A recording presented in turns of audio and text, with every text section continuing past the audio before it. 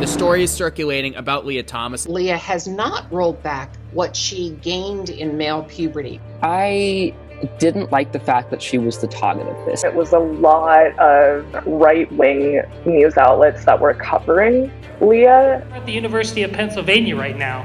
Here's what's happening. There is a guy destroying the girls' race times, their records. Of course, there's tons of hate and very cruel commentary online, and I know that she's not reading it. For Lia, it's purely been a question of, can I be allowed to do what I love doing while still being who I truly am?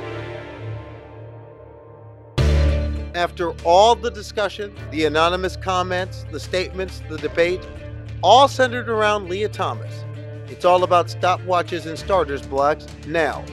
The horn will sound, and it's time to get down. Hello again, everybody. I'm Carly Chardonnay-Webb, and this is the Transporter Room, the intersection of sports, transness, sci-fi, gaming, all things nerd and geek, and a lot of other stuff. And today, the next stage begins for University of Pennsylvania swimmer Lia Thomas.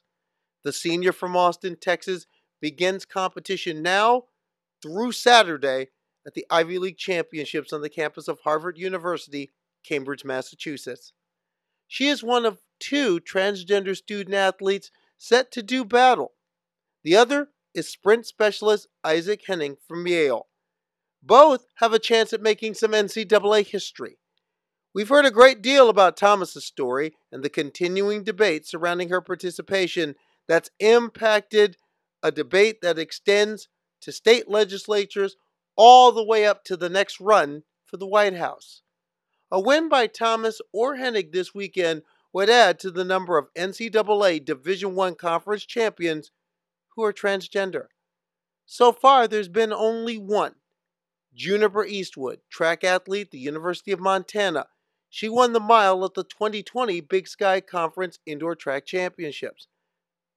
Thomas is eyeing an even bigger target because she holds two automatic qualifying marks for the NCAA Division I National Championships next month in Atlanta. She has a chance to be the first transgender student athlete in NCAA history to win a Division I national title and the second to do so overall, joining Cece Telfer, the Division II champion in the 400-meter hurdles in 2019, representing Franklin Pierce University of New Hampshire. In the middle of all this are shifting regulations. The NCAA scrapped a 10-year-old policy in the space of 2 months of heated media against Thomas and nearly adopted a surprise bolt from the blue by USA Swimming that would have eliminated Thomas completely. The NCAA backed away from that stance last week, reverting to its original policy change they made on January 19th. But what to make of the shifting rules and the controversy within? Well, we have someone coming on who can make heads or tails of it. Roger Pelkey Jr. is an environmental studies professor at the University of Colorado. He holds a PhD in political science and has an expertise in the study of sports governance. He's also the author of the Honest Broker newsletter. He's taken time to join us to help make heads or tails of what's to come and what may be next. From the University of Colorado Boulder, we're beaming him up. Roger Pelkey Jr., energized. Professor, it's an honor as someone who reads The Honest Broker to have you here in the Transporter Room. Pleasure to be here. Thanks for having me. Well, before we get into the main thrust of the conversation, you've had quite a lot to say on the Malieva situation in Beijing with the figure skater. How badly did the IOC mess this up? How badly did the ISU mess this up? Yeah, this has been a disaster from the get-go. Everyone has to remember at the center of this is a 15-year-old girl, a child, and she tested positive. A test was administered on Christmas Day. Took them 45 days to get it to the IOC after she had competed in the teams competition. That's your first sign there's a problem. That's way over the limit for what WADA's allowed to do. Her team is being investigated. And the latest is that the IOC has said that they're not going to have a podium presentation for any of the athletes. So the IOC is choosing to punish all figure skaters participating in the event. So it's just a mess, and it's not over yet.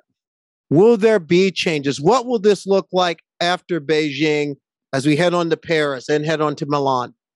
WADA, which governs anti-doping, did an important thing. They created a new category called protected persons. These are people like children or people with who don't have the capacity to understand anti-doping rules, for whom they follow different rules. And this is the first Olympics under which these rules are being applied, and this is really the first instance. And we're learning that they're not really fully fleshed out as much as they should be. So those rules will be tightened up, and hopefully will protect children even further in the future. A big thing that's got to come out of this is does WADA have responsibility for following its own rules? There is a time limit on when a test is taken and the sample has to be returned. It was way over the limit in this case. And so if WADA expects athletes to have what's called strict liability, athletes should have the expectation that WADA has strict liability. So, and then there's also the issue of the IOC making up rules for Valieva during the Olympics. And that is certainly got to be raised questions about that. So there's a lot of governance issues that are going to have to be addressed, even as this case, won't be resolved anytime soon, because she still has a hearing before the Court of Arbitration for Sport on the original doping allegation. So this will drag on for a long time. Well, now we're going to go from China to Cambridge, Massachusetts. As we're talking right now, Professor, the Ivy League Swimming and Diving Championships have started, and a certain swimmer who's gained a little bit of notoriety, a certain Leah Thomas at the University of Pennsylvania, will be competing this week. General thoughts from the regulatory point of view on how this situation has played out in regards to the NCAA and USA Swimming. In your view, what have they done right? What have they done wrong? What needs to improve? What needs to change? It's really, I think, unfortunate that in this or any other area that governance and rules and regulations are viewed through the lens of a single athlete. So I think from the outset, Leah Thomas has followed all of the rules to the letter. She hasn't done anything wrong. And it's fine if people want to debate and discuss rules, regulations, policies, but to put her at the center of it, I think, number one, is it's just improper. There's plenty of time after the NCAA championships at any time to open up these issues and have a discussion. So the first thing is hard cases make for bad policy and bad regulation, especially when you're dealing with it in real time. And let me say, from my observations, there's certainly some people participating in the debate whose sole goal is to get Leah Thomas out of the competition, which I think is unethical and improper for any athlete following the rules. I do think the NCAA made a mistake in all of a sudden in January, saying they were going to change their rules and to defer to the national governing body for swimming. And then there was a hierarchy. It was going to go to the International Federation, and after that to the 2015 IOC rules. There was no need to jump in, and the NCAA finally made the right decisions and said we're going to keep our existing rules in place. So I think there's a lot of questions that can be raised about how the issue is addressed, which I think is completely separate from going forward under the new IOC fairness framework. How do we implement rules that are fair, that guarantee inclusion and protect athlete safety? Plenty of room for discussion and debate there, but to center it on one athlete, I think is improper. Now, over these last few days, you've been jousting with someone who's been a voice in the discussion from the other way. Nancy Hogshead-Makar, the head of the Cisgender Women's Sports Policy Working Group. And there's a question that you've had on Twitter. Can you please list and link 12 studies of Leah Thomas? Is that the prime example that you're talking about here, that everything has been geared towards one athlete? Now, why exactly in your mind is that improper? For the people who may not understand or who will still say this is unfair, this is unfair. In your mind, why is this improper? Well, I mean, it's obviously improper because she's following the rules. And sport is just a whole constructed place where we play games. We make up the rules, and we might not like the rules, but the rules are what the rules are. And she came to swimming at Penn and is following the rules, hasn't broken any rules. So efforts to try to remove her from the playing field, from the swimming pool, so to speak, I think are entirely improper and reflect to me more of a political orientation than a respect for athletes and athlete rights. In your mind, how should a governing body go about making these rules after a period of review? Yeah. In your mind, what would be an ethical way and a fair way of building a new set of regulations? So I have to say, and I a few minutes ago I gave the IOC some stick for how it's handled the doping in Beijing. Now I'm going to give the IOC some praise.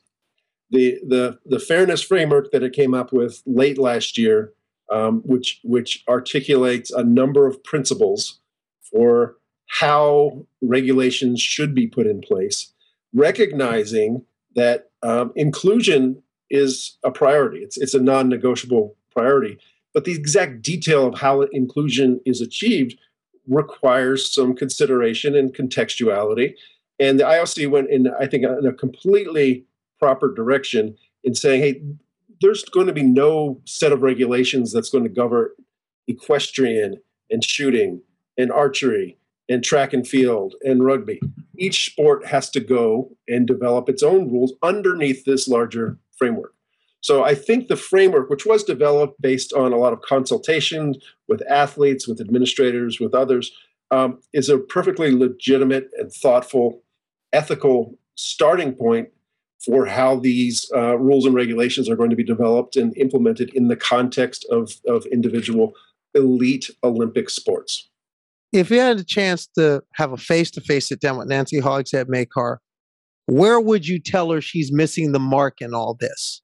If she is missing the mark in all this. Yeah, I've met Nancy, and the first place to start is Nancy's advocacy and work in the area of safe sport and protecting, in particular, female athletes, but really all athletes from sexual predators and sexual abuse is really notable.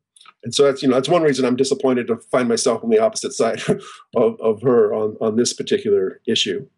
But the reality is, it is never acceptable to ban or exclude an individual from participating in an area of society where they are perfectly legitimate and recognized to do so based on their physical characteristics.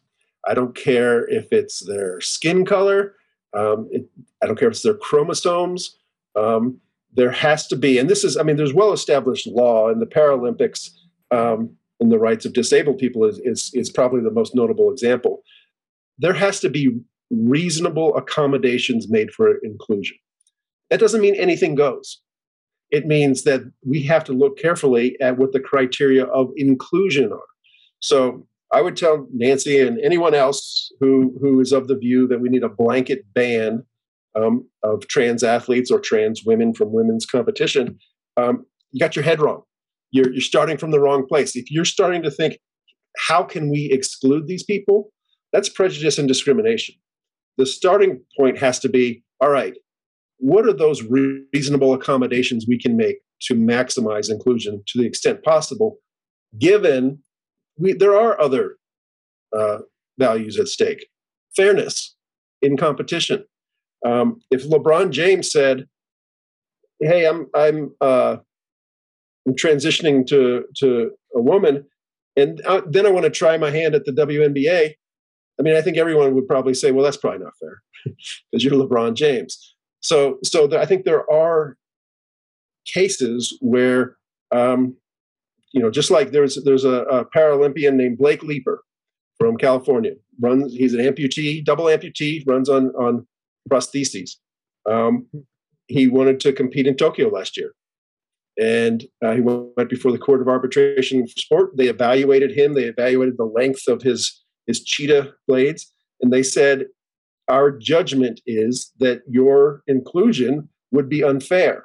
But, and this is the important thing, but here are the conditions under which you can participate. So there has to be provided a route for inclusion, again, under this notion of what are reasonable accommodations. In many things you write for the Honest Broker newsletter, it's that we have to think outside the box and think differently on the problems that we face. What is the biggest thing that seems to block these alternatives from even getting a hearing? Yeah, I mean, I think this is the unfortunate part of this issue, is that it's not just a sport issue. It's a societal issue. It's a cultural issue. It's a political issue.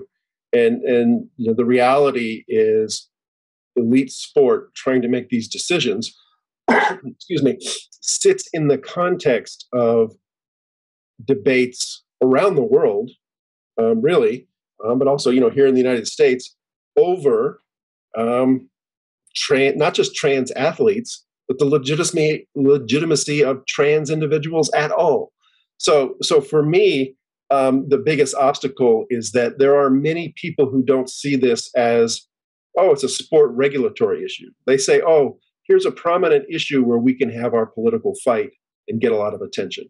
So, for example, South Dakota, Governor Noem there last week signed a bill banning trans athletes for participating. Everyone has to participate in the category of what their birth certificate says. South Dakota has had several hundred thousand high school students over the last 10 years, one trans athlete. It's not like that was one of the most pressing issues in the state of South Dakota, and why it got so much political attention was because it's a convenient wedge issue. It divides Americans. So I think that the biggest obstacle to having a reasoned discussion of this is just the politics in which it sits. Now, let's say the Pac-12 or the NCAA makes that same call. Would you want to sit in on it? Absolutely. I mean, I work at a university, so I'm a stakeholder in the NCAA. NCAA does not have a great track record in athlete rights, particularly related to compensation issues. But I think, to date, we have to give the NCAA some credit, particularly, the recent decision to reject the U.S. swimming proposal that would have banned Leah Thomas. So the NCAA has had a pretty good track record of supporting inclusion. I don't think they have all the rules quite right yet, and it remains to be seen how they will implement, this sport-specific set of policies that derive from the international federations or the NGBs. But so far, their track record has been a positive one, I think.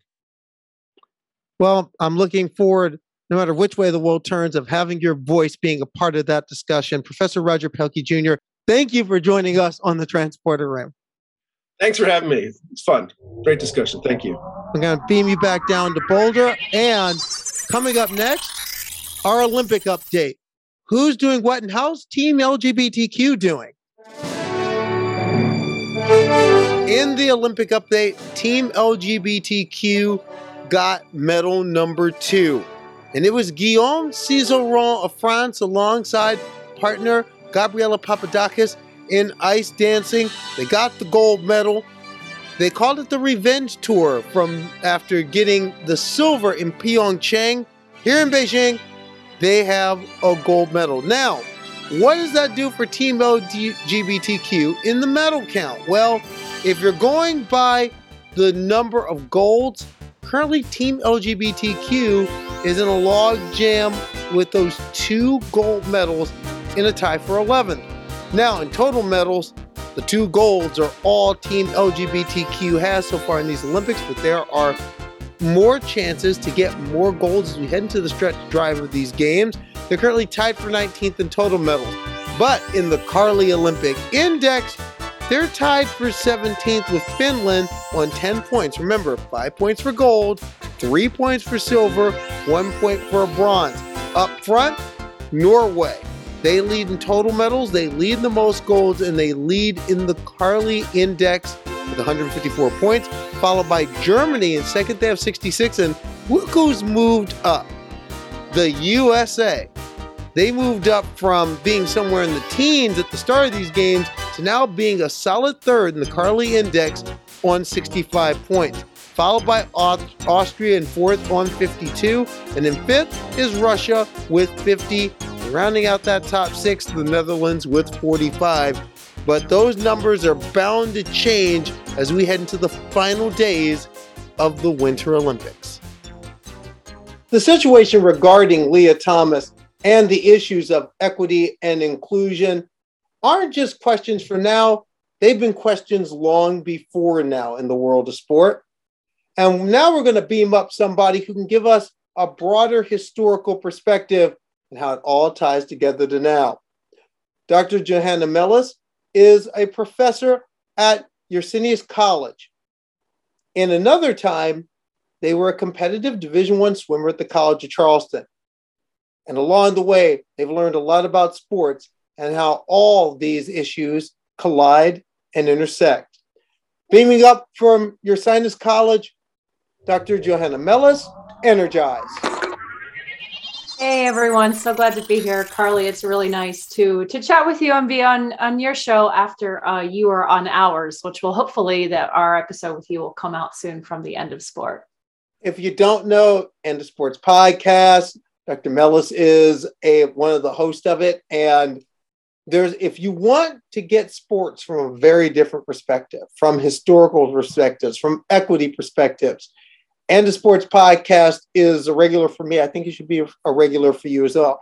But Dr. Mellis, as we're speaking right now, Lia Thomas may be standing in the starting block at the Ivy League Championships. Now, there's been a lot of talk in regards to this issue, and some people think that this issue is new, but it's not. There's a long history within international sport of people trying to define who is quote unquote like a real woman or a real female athlete. And sort of there's been a belief amongst many people that there are quote unquote like secret men. And I put that in scare quotes, that are trying to infiltrate the purity of women's sport, of female sport, and sort of infiltrate in order to win.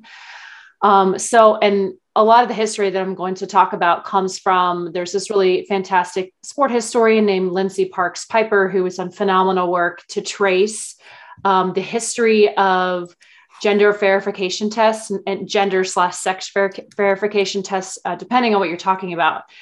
And some of her work shows that a lot of these questions have existed basically since the International Olympic Committee first started allowing female athletes to participate in the Olympic Games.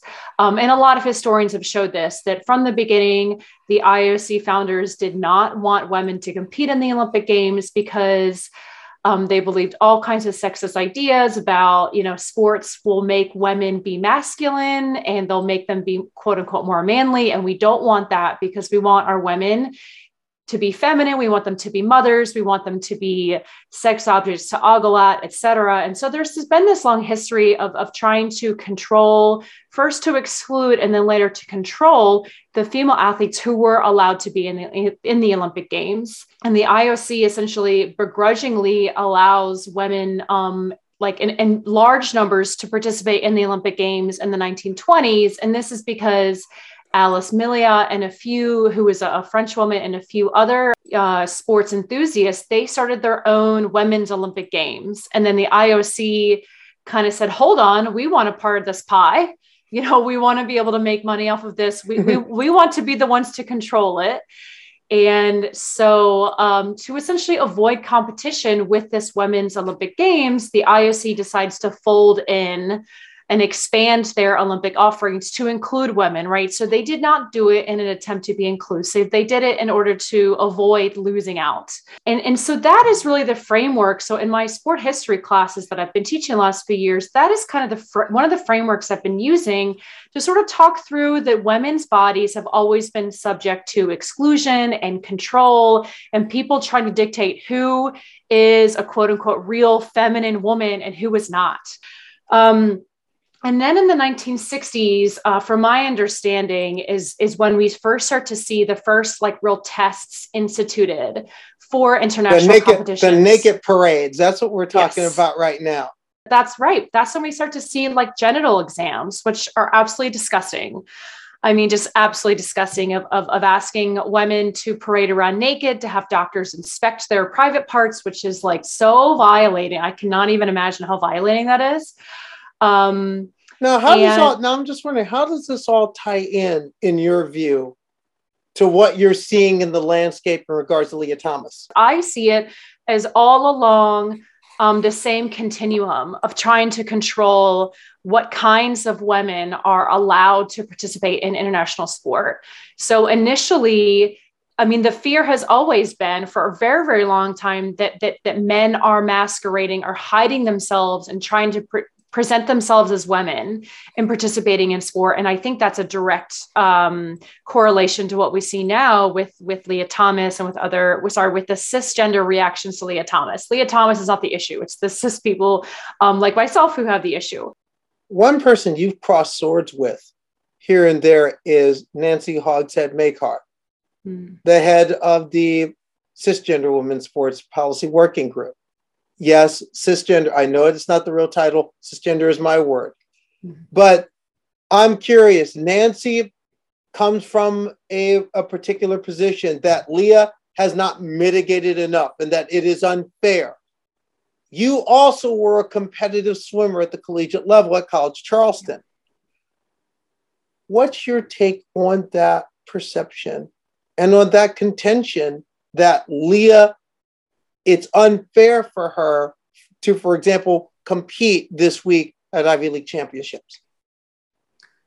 Yeah. So, I mean, it's such a slippery slope, and that's why it's so dangerous. And I say that, and I'll pull from some of my experiences, I'm not asking for sympathy from listeners. And I say this on my own podcast. I'm not asking for sympathy, but to sort of lay out that there is a real point of solidarity that could be had between cisgender and transgender female athletes, rather than pitting them against one another, which is what she does and what many other people do.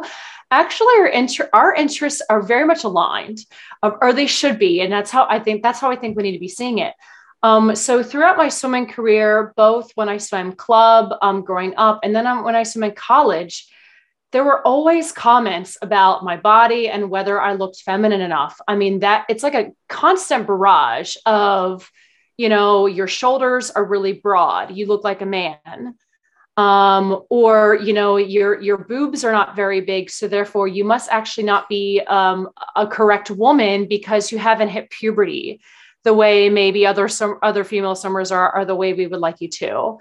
And that is all encapsulated in all the sexism, all the misogyny within swimming, which is really, really rife in sport. There's a long history of sexual harassment and sexual abuse that she knows about, that the IOC knows about, that the USA Swimming knows about. USA Swimming does not want to deal with it. But I think these stem from the same issues. And so I felt like my body was really like constantly under attack for not being quote unquote feminine enough. I sadly, and I will admit this, I sadly believed a lot of these things. I sadly said some of these things about myself, about other people. So when I think back on it, I really am really disgusted and quite ashamed with myself for telling myself, for example, I don't want to look manly. So therefore I don't want to do these burpees, or I don't want to lift weights as heavily as I could, which is really ridiculous. I said and thought things about other people, which like I said, I really, really am disgusted with myself for it. This was the atmosphere that I was raised within and was never, ever taught differently.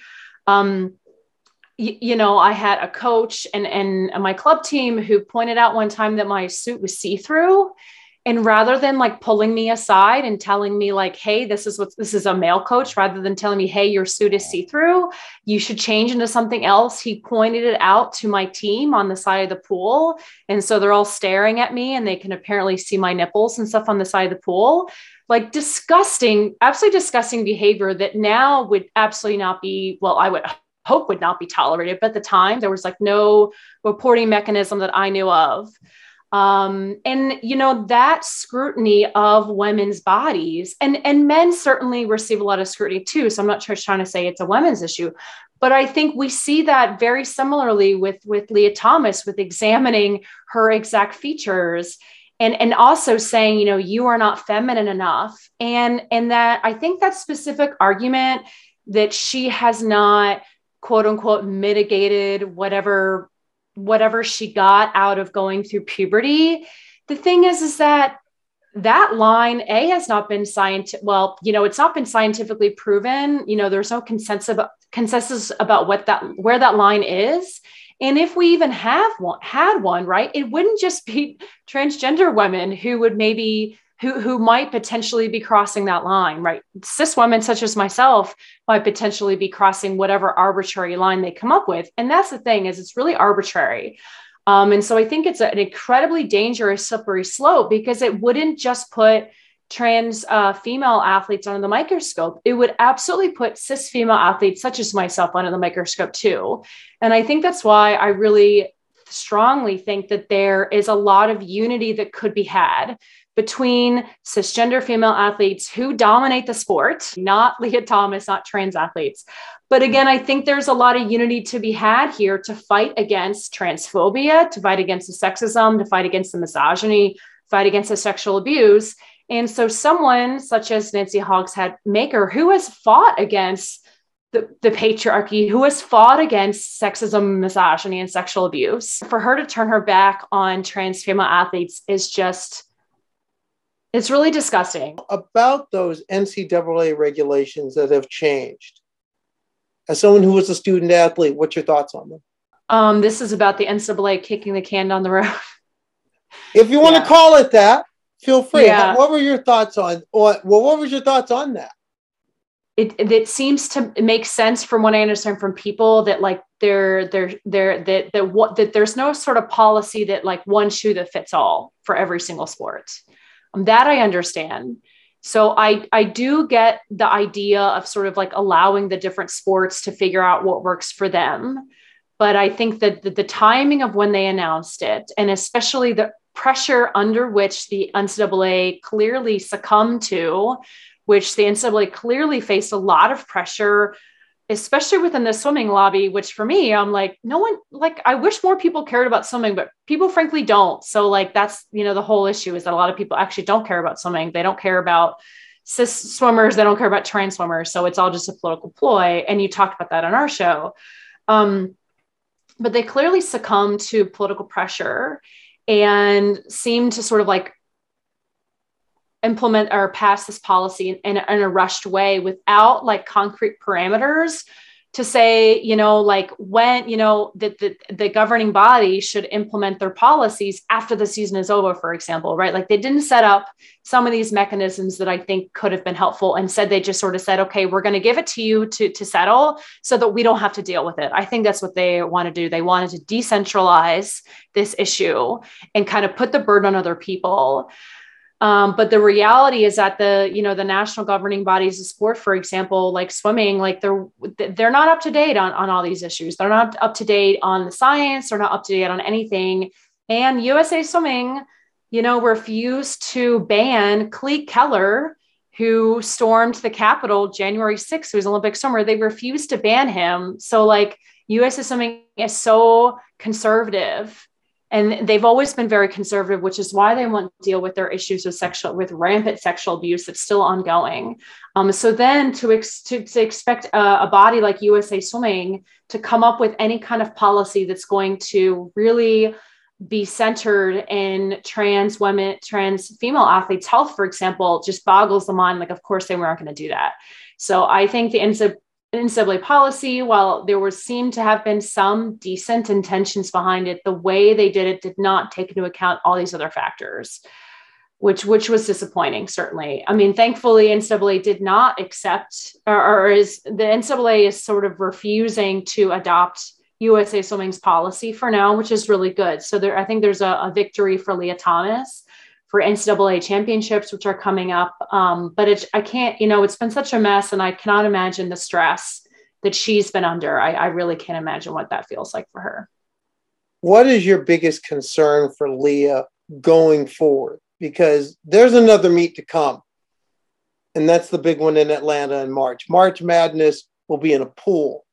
If you were, say, Lia's teammate, what would you tell her going into that meet?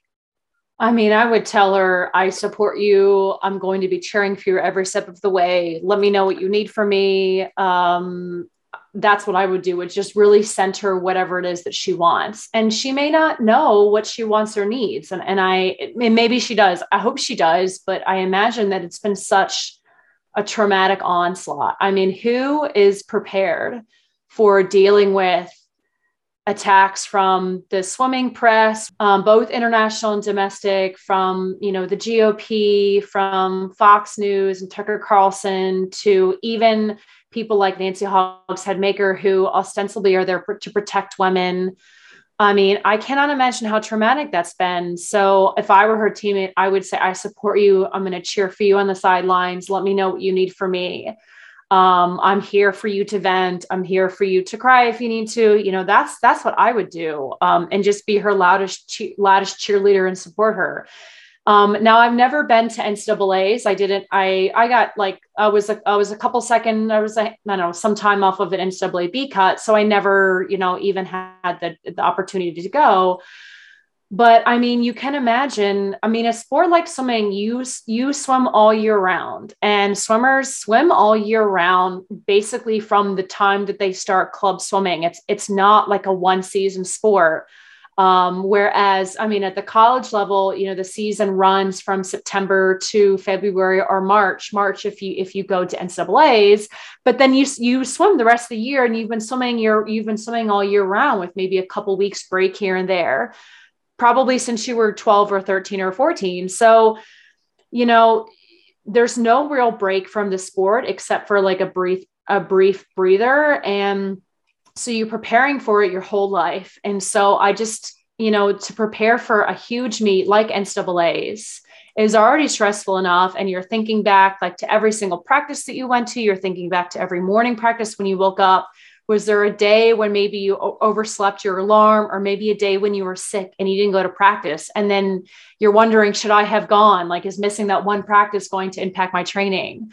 Which of course it's not, but like you do, you gaslight yourself and you think about all these things. So, in terms of the mental preparation, just being a cisgender athlete, the preparation is enormous and can feel really, really overwhelming. And it's very easy to psych yourself out. So then to throw in all of this public pressure, most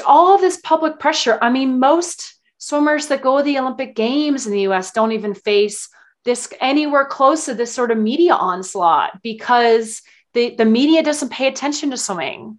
So I think that's also something that a unique pressure that she's facing, is that very few US swimmers have ever felt anything close to this amount of media pressure, not to mention this kind of media pressure. As John McLaughlin would say, exit question.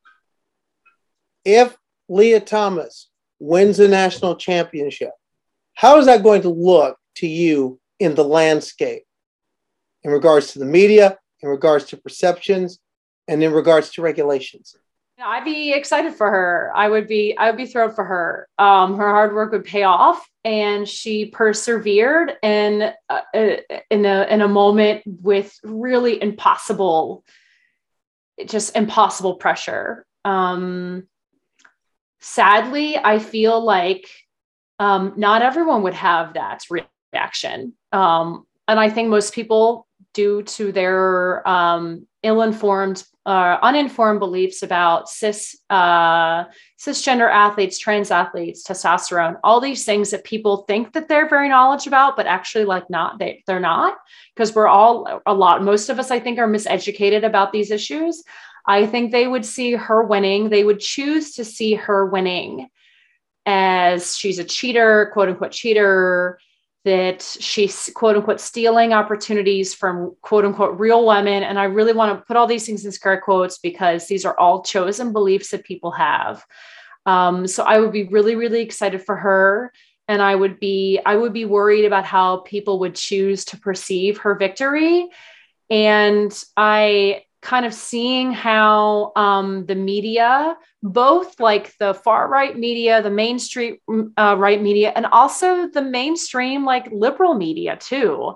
I'd be really, really scared of how they are going to portray her and whose voices are going to be highlighted in the conversation. It certainly is not going to be trans voices that are going to be highlighted. Unfortunately, Carly, as you know better than me, like, trans sports journalists, trans athletes are like trying to get their voices out there. And instead they're not. Instead, it's not that they are not. Instead, the mainstream liberal and right media are not choosing to prioritize their voices over cisgender voices, sadly.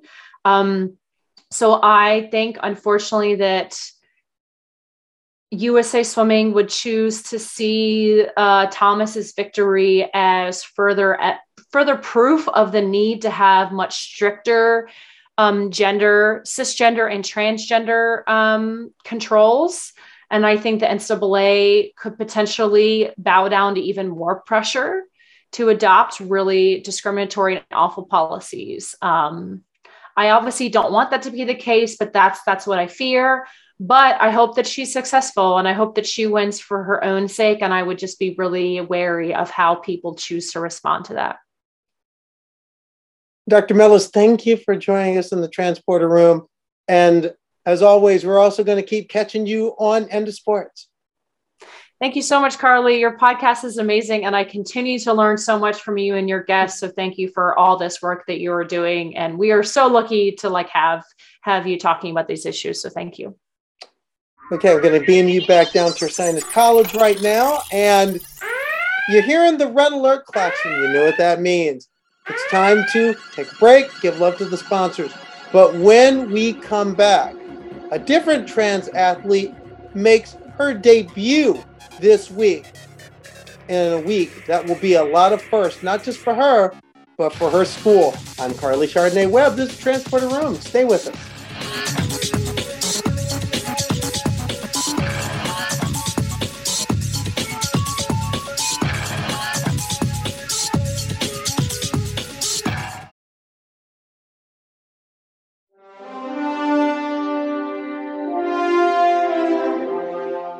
And welcome back to the Transporter Room. I'm your host, Carly Chardonnay Webb. And our special guest on a week where we've had a few of them is someone who's making their debut on the pitch this week. As you're listening to this, two collegiate athletes who are trans are beginning their quest for conference championships. Isaac Hennig, sprint specialist in swimming at Yale University, and Lia Thomas, middle distance and distance specialist at the University of Pennsylvania. Both of them began Ivy League championship competition at Harvard today. And both of them have been at times at the center of this growing storm and debate over transgender inclusion in athletics, collegiate in particular. But there is another trans athlete who's also making her move this week. Sweetbriar College, a small all-women's school in Virginia, opens their season at Brevard on Saturday morning, 10 a.m. sharp. And one of the people who will be out there is a 5'8" defender from Tuckanuck, Pennsylvania, named Erica Smith. Erica Smith is a trans woman with a goal of being a two-sport athlete for a team known as the Vixens. I can say it's the coolest nickname probably in all of collegiate sport. But Smith also has blazed a trail in another way at this tiny school. She's the school's first transgender student. She's a student and an athlete with a story to tell. And we are privileged and pleased to bring her here to tell it. From Sweetbriar College, Virginia, I give you Erica Smith. We're beaming you up to the transporter room. Energize. This isn't the Mos Eisley Cantina. What the heck? Were you expecting Sice noodles? Look, I just gave up on having expectations at this point because I'll either never meet them or I'll just set unrealistic ones for myself. So we just see how it goes, and one day at a time. Well, I can tell you right out of the gate, we're going to have some fun in this interview. I can see that. I'm just wondering, have you seen the Book of Boba Fett yet? Have I seen it? Every single Wednesday, myself and 3 of my teammates are sitting in their dorm room, and we are watching it and spending the next 2 hours afterwards yelling why the internet's wrong about all their criticisms and how we love it so much. And then we get deeper and deeper into the look. And then look, it's a thing. We're all nerds here. Well, we're nerds here, so this is great. I'm just wondering, how are you? Let's just go into it right now. This is unusual. Starting with sci-fi, let's start with the sci-fi. What problems do you have with the criticisms of it? By the way, I don't understand why anybody's criticizing it. That's my view. There are two criticisms that we found that we were just like, that makes no sense. Because one of them is that Boba Fett, why is he being so weak? This isn't Boba Fett. He's not imbuing strength. And it's this is the most technically on screen we've seen Boba Fett ever. And so you can't just say, this isn't what he would do. Who knows what he would do? He said 2 lines before. So then it's you're missing the entire point of, hey, he's not trying to repeat the process of leading through fear and threatening others, because when Boba threatens you, there's a reason for it, and it's not an empty threat, but he's also recognizes the value of loyalty through respect. So it's that's, especially as a veteran, I'm that makes total sense for me. But a lot of people are upset. And then obviously the mod stuff, the bikes and the colors, and me and my one friend Emma, she's a field hockey player that I play with, and we talked for hours about how it was so cool that these things were, because they're acknowledging generational change in Star Wars.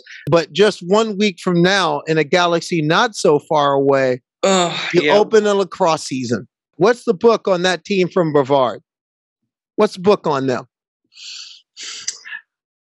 So all we know right now is that we saw some of the film from last year, and so we're lacrosse and field hockey, the 2 teams I'm a part of, we're not in ODAC anymore. We're in CSAC.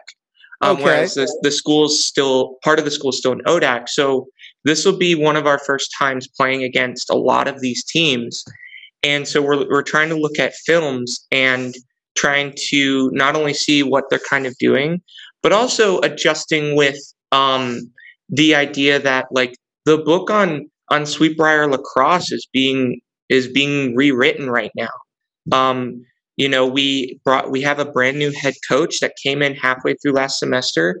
Half the team has either never played or just played another sport.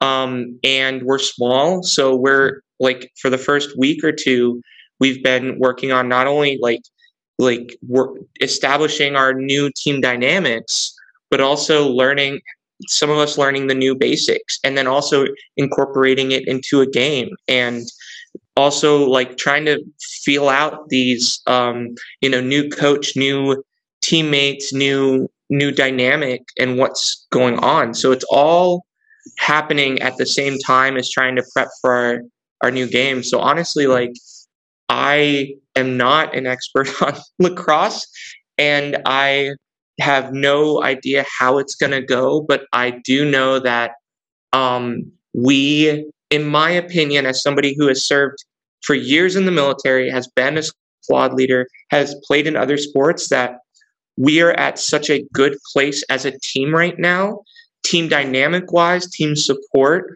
And I think any day of the week, even if you have a team that doesn't have maybe expertise level skills, if they work together as a team, they're going to do good things. And so that's what we're kind of hoping for going into this weekend, and to try and kind of like it's kind of like testing the waters a little bit. So yeah, I don't know. Our book's still kind of being written. That's not the only book being written here. Your story is going in some new chapters as well.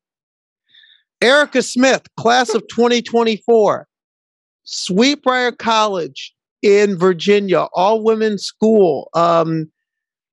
I talked to some people about Sweetbriar and they said, oh, it's a debutante vault. Yes. Yes. Now, Army veteran, trans woman, Sweetbriar vixen. These three things don't exactly go together. How did you get here?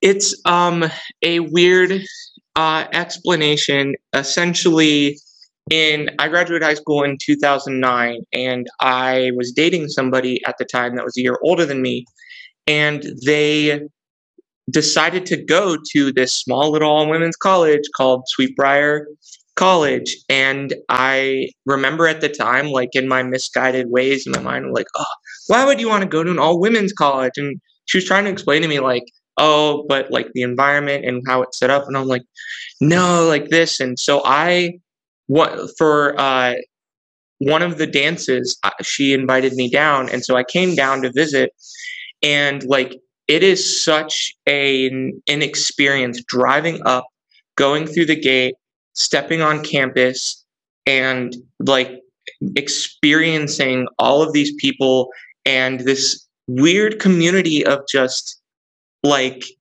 people being people. It was such a, like, especially for a young person who I didn't even know what the word trans was, but I was just like, oh, I have these weird thoughts in my head. I'm not going to talk about them to anyone.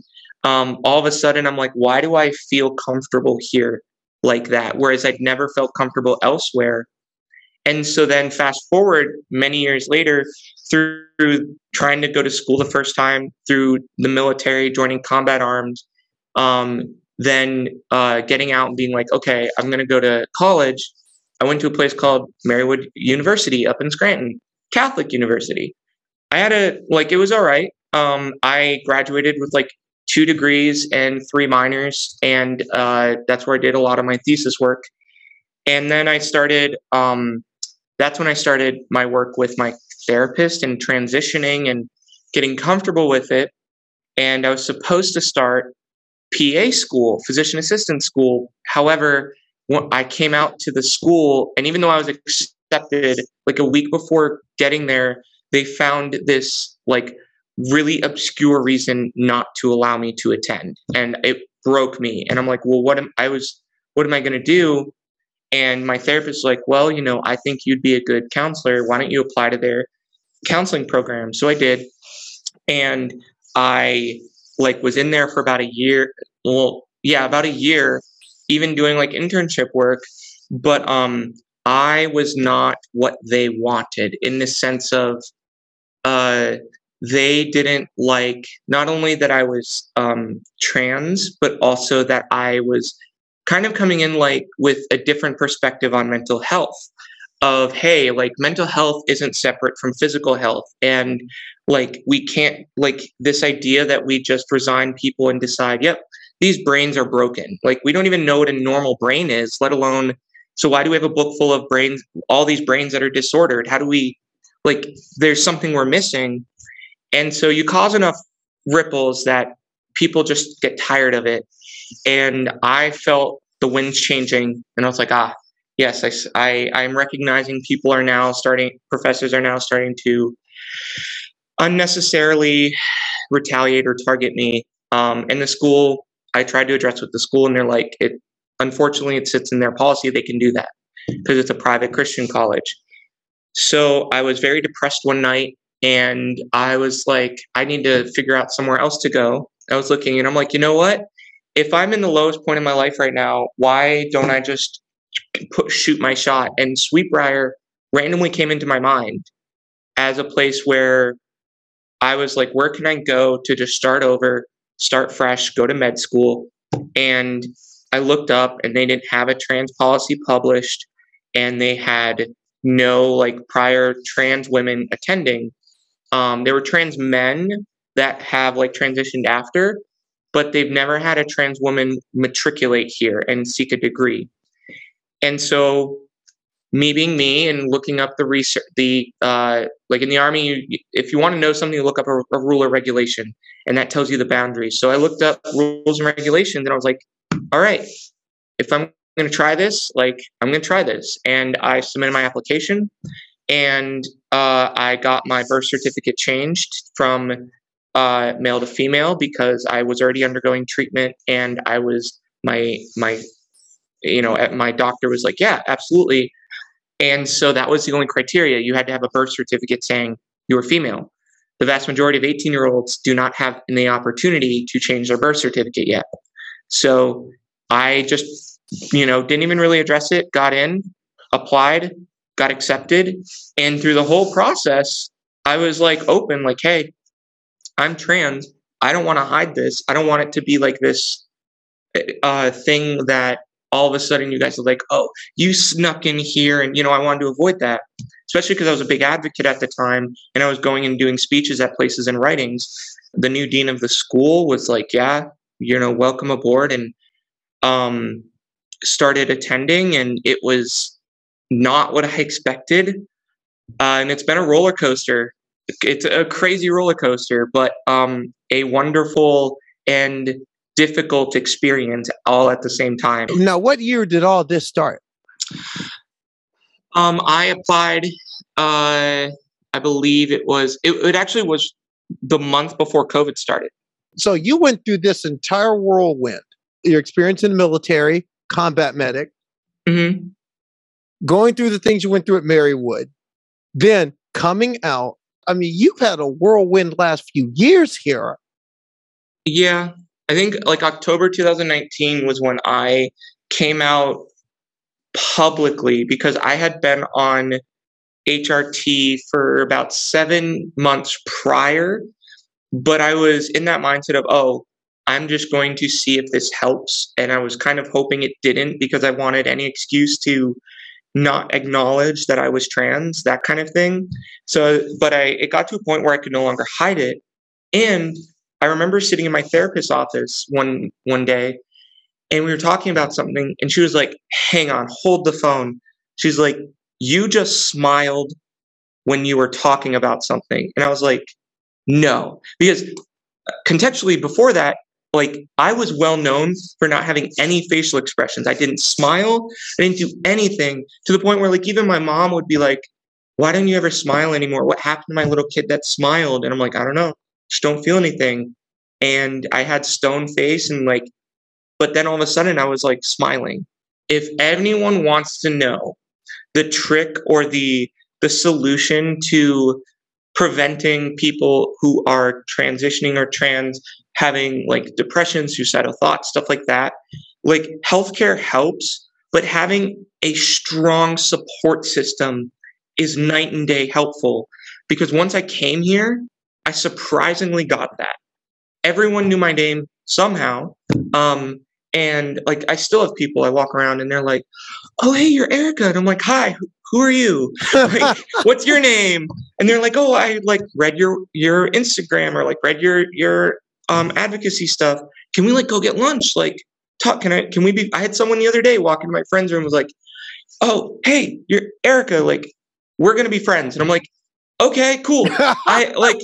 I'll be friends with anyone. And you wouldn't think that would be the case, but unsurprisingly, when you go to an institution, especially an all women's institution that focuses on, community and supporting each other, all of a sudden people start recognizing how crappy they get treated in the outside world. And so anyone that's part of other marginalized communities are welcomed, because they just want you to be a part of them. And I've learned so much from them, even being 10 years older. They've taught me so much. They've done so much for me. I had my team captain of my field hockey team drive me to my appointment to get bottom surgery in Philadelphia, 7 hours away, stay with me in the hotel, and then 2 more team captains coming and picking me up, driving me back, and taking care of me like every other day. And they didn't have to. No one was requiring them to, but they were doing it because they were like, Erica, you're our teammate. This is what we do. Erica, you're one of us. Like, we take care of our team. And like, that was that like realization of, this is what I've been searching for and missing, is that feeling of belonging and community, and just feeling like I was a part of something other than myself. And that's really like, I don't know where I would be without the field hockey team or lacrosse team right now. Like, I've had such, struggles in one area, but also without their support and their kindness and friendship, like, I don't know, like, it would have been a very different outcome. You've been a member of teams, but still had to fight through all the eligibility stuff with the NCAA. And now you're eligible. So this is the first action you've gotten to see as a Sweetbriar Vixen coming up. Yes. I didn't get my eligibility until I believe it was October of last semester. So a few months ago. So in the interim, I was like allowed to unofficially practice. I was practicing, doing scrimmaging, all this kind of stuff, but any official games I couldn't play in. What really hurt is like, I would go to these games and I had a uniform, I had a jersey number, and I couldn't wear it because my coach was like, we can't risk doing anything that could jeopardize your eligibility. And so like, watching all of like my team walk out during like the beginning of the game and being introduced, and just like, cool, like, I'm here. But now coming up next year for field hockey, as long as I pass tryouts that we all have to go through, then we'll see. But like for lacrosse, it was, eligible. I'm ready to go. I am, have a jersey number. I'm on the roster. I'm officially NCAA part of the team. I'm excited because I have worked so hard, and so many people have worked so hard to help me get to this point, to just put on the Vixen uniform and just play with my teammates, and to help contribute to, if we win or lose, but to just officially be all a part of the team instead of just like part of the team in a way, if that makes sense. One thing that struck me, it was how your team rallied around you to help you get eligibility. Now, juxtapose that to a situation you may have read recently. Yep. What are your thoughts on the treatment that Lia Thomas has gotten over these last few months? I mean, one, I would say there's a lot of, the equivalency of armchair generals getting involved that don't need to, that have very little understanding of not only the purpose and point of athletics and sports, how athletics and sports work, how the body and biology work, and also like how, like what is and is not an actual issue. It just shows how little we don't actually care about women's sports. We care about preserving this glass ceiling and this false idea of what we want women to represent and be, because like the point of sports and athletics is to compete and show who's the best. And if you are a diehard, I want to support women's sports, I want to try to better it and give them the best opportunities, what does going after a literal handful of trans people that are not doing anything towards them do to promote any female playing a sport when there's very little resources, very little money, not enough coaches, not enough training, poor facilities, and poor opportunities to play. Like, that doesn't address any of those issues. And so then coming all the way back to Leah Thomas, one of my best friends is a swimmer, and we were talking about it. She looked at like Leah's times that like she broke, and she was like, Leah broke, like, she didn't like do crazy times. And if you look, she's like, and if you look at her times before, she lost so much time on it. And there's a very well documented research study done in 2015 by actually a trans medical physicist that shows that the level of athlete you were before transition is correlated to the level of athlete you are after. So if you're top 5 male, arbitrarily top 5 male cross country runners, then you are going to lose time. But when you'll never be able to be top 5 male, but you'll probably be in like top 5, top 10 female, because that's who you were before. And so we are losing like performance. You know as well as I do, I cannot run as much. I remember, why can't I open a jar of mayonnaise anymore? Like, I used to be able to do that. So like, we know it because we experience it. Or in the case, or like in my case, I talk about this a little bit, is that recovery times. Mm-hmm. No, recovery times, how they're like 2 or 3 days longer depending on the event in 100%. A lot of cases. Oh God, yes. I'm just wondering, the NCAA regulations have changed. Oh. You okay, from that head shake, you're not liking this. No, mostly because the regulations needed to change because they weren't specific to begin with. And I also have a little bit of inside tea, and you might have already talked about this, but like, I talked to a few people that were a part of that conference and also like knew about, like, were the ones that it's like, oh, like they were, conference ended that Thursday. I think it was a Thursday. Yeah. And then all of a sudden they wake up the next morning and they're like, wait a second, where did this decision from the Board of Governors come from? And they spent the next few days of that conference, many people speaking out against it, saying, hey, where did this come from? What evidence do you have? Why didn't you talk to anybody? My athletic trainer here, Devin Serrano, I got permission to use her name. One, she's phenomenal. And she was actually voted Virginia's top athletic trainer last year.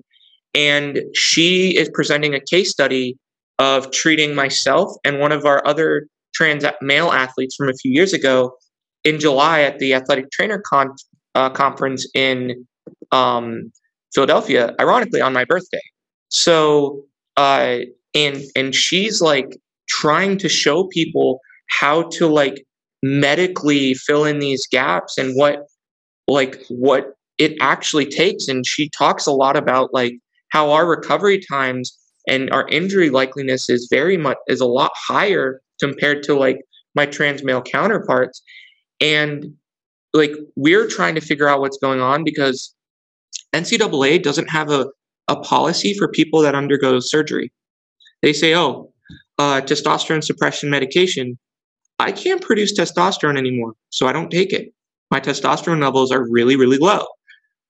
So do I have to adhere to this policy?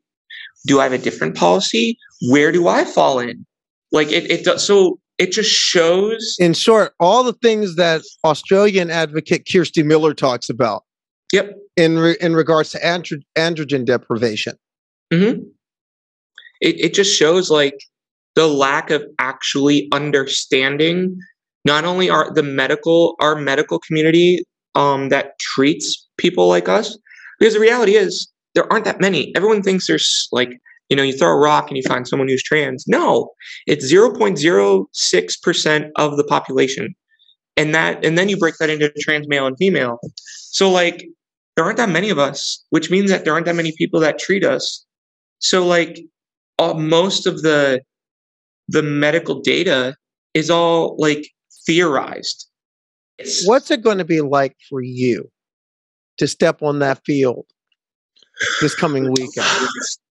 How much of all those experiences do you think are going to be with you in your mind when you take that field Saturday?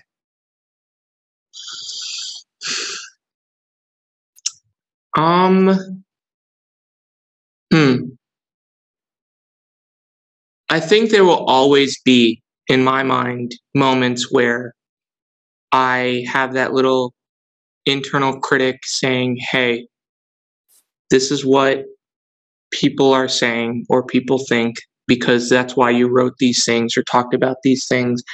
And, you know, if you do well, then they're just going to say that you did well because you're a quote unquote man. And if you don't do well enough, they're going to use that as justification to not be on the field. And I try really hard not to have that voice. So I'd like to say I'm not going to bring any of that on the field and just play the game. But that's not a luxury that we as trans athletes often have. Because if I score a goal or if I, you know, have a good save, then a lot of times people will generally tend to be like, oh, it's because they're a guy. So I can't even own my achievements. And then I'm like, should I hold back? But that's disservice to my team because my team's giving 110% and so should I. So I'll always be fighting with that in my head of, you know, do I want to take this risk and take this away from my team? Or do I want to hold back and take this away from my team? And I'm hoping that I'm able to keep a lot of that at bay while being able to play. And I'm hoping that just being on there with my team will remind me why I play to begin with. Because at the end of the day, it's not about me. It's not about anyone else. It's about my team and being there for them. Because if I'm not going to be there for my team, then why should they be there for me? From the sounds of it, seems like that there's a whole athletic department, in many ways, a whole school and a student body that's been there for you. Yeah. I'm very fortunate. Yeah. Erica, good luck this coming Saturday and good luck this Thank you. season. And I'm going to tell you right now, you're someone I'm definitely going to want back in this forum. Sure. I'll do whatever. and I'll tell you what, we got and since we're getting more into the fact-finding missions here at the Transporter Room, we're building away teams. I know one away team we've got to do. We've got to do Sweetbriar College. We're sending away teams around, no red shirts. We are going to send somebody. We're going to beam you back down because you have a season to get ready for us. Thanks to Erica Smith for being on the Transporter Room this weekend. Thanks to all of you for tuning in, listening in, downloading us. And if there's something you want to see or something you want to say about what we do here at the Transporter Room, please leave a message on our Twitter page. Leave a message on our Facebook page. Leave a message at our Instagram presence, Transporter Room 10 Forward. Remember, everything I do here at the Transporter Room, I do for all of you, the people who support us. That's the Transporter Room for this week. I'm Carly Chardonnay Webb. Live long and prosper and steady as she goes. I'll catch you all next week.